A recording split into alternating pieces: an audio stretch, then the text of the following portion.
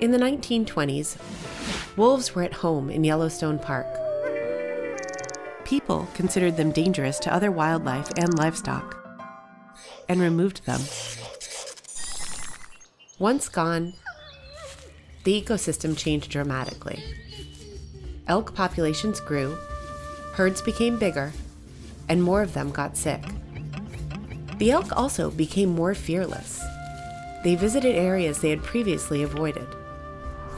Without wolves there to stop them, the elk ate almost all the plants in the park: grass, herbs, and especially small trees. In an effort to restore balance, wolves were reintroduced into Yellowstone in the 1990s. Immediately, this had wide-reaching, positive effects on the entire ecosystem. First, the number of elks was reduced. They retreated back to the areas where they were harder to catch. This allowed trees, like willow and aspen, to grow along rivers in great numbers. The roots of these trees kept the rivers from washing away their banks, allowing meadows to grow. These became habitat for rabbits, mice, birds, and foxes.